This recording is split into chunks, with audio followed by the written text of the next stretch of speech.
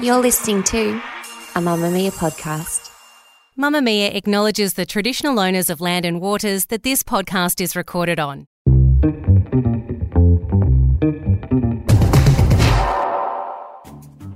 From Mamma Mia's daily news podcast, The Quickie, hi, I'm Isabella Ross with your evening headlines for Thursday, October 19. The US says Egypt has agreed to reopen its border crossing with the Gaza Strip to allow aid to reach Palestinians.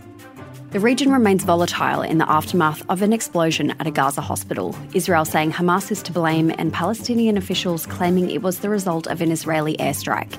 The aid effort is set to be coordinated with international organisations under the United Nations. The inquest into the death of Indigenous teen Kumanjai Walker has been delayed after former Constable Zachary Rolfe asked the coroner to recuse herself due to perceived bias. NT Coroner Elizabeth Armitage has been investigating Walker's death for over a year now. The North Australian Aboriginal Justice Agency, Walker's family, Northern Territory Police and the local Indigenous Committee have all urged the coroner not to step aside. Rolfe shot 19-year-old Walker 3 times while on duty in a remote NT community but was acquitted of murder in a 5-week trial last year. A new report suggests that Australian women are being driven to purchase products to treat their menopause even if not personally necessary. Co-authored by the Australasian Menopause Society and Monash University, the findings suggest that it's only a minority of women who need therapeutic interventions to alleviate menopausal symptoms. They found that coverage on menopause overemphasised the severity and frequency of symptoms and the impact. The research comes following the marking of World Menopause Day yesterday.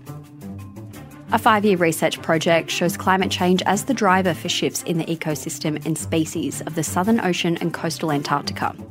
One of the most significant findings was that long-term maintenance of the region can only be achieved by urgent global action to address climate change and ocean acidity.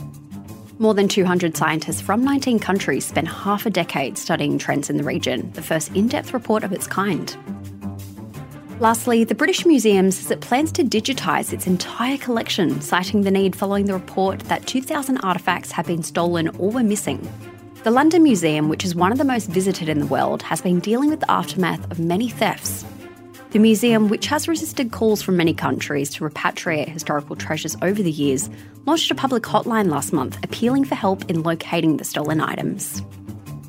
That's your evening news headlines. If you want more from The Quickie, check out today's deep dive on the 4 ways the Palestinian-Israeli conflict could end.